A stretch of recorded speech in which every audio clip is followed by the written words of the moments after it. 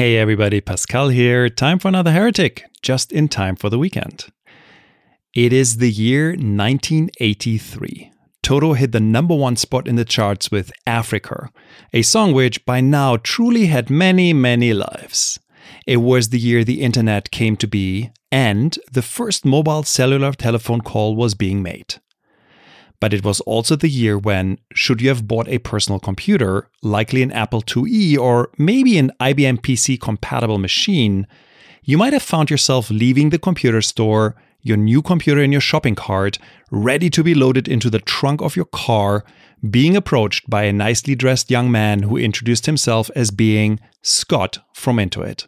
Scott, that is Scott Cook, the founder and CEO of accounting software company Intuit, would have told you about his new accounting software called Quicken and asked if he could give you a copy and watch you install it.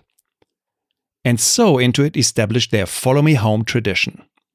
To this day, Intuit employees regularly spend time with their customers, not asking them to come to Intuit HQ in Mountain View, California, and sit down in their nice cafeteria under the California sun, sip some flavored sparkling water imported from some exotic-sounding town in Europe, enjoy one of the many free snacks to talk about their use of Intuit software, but following their customers home.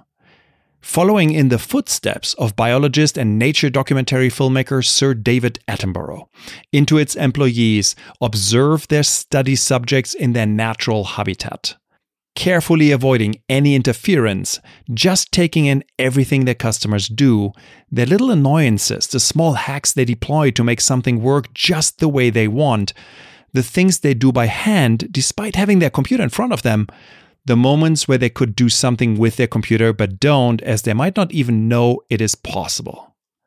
This practice has since been expanded and refined since those early days of Scott talking to PC users on the parking lot of the local computer store, with the most important element of a successful Follow Me Home being the ability to walk into a session with no assumptions or expectations on how the interviewee will use the products or what set of challenges they face on a daily basis.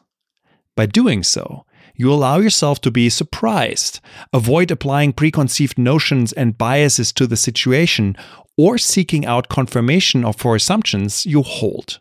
Confirmation bias.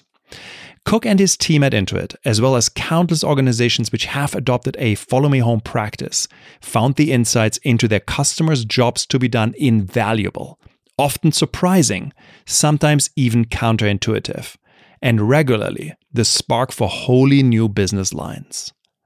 Now, when will you do your first or your next Follow Me Home?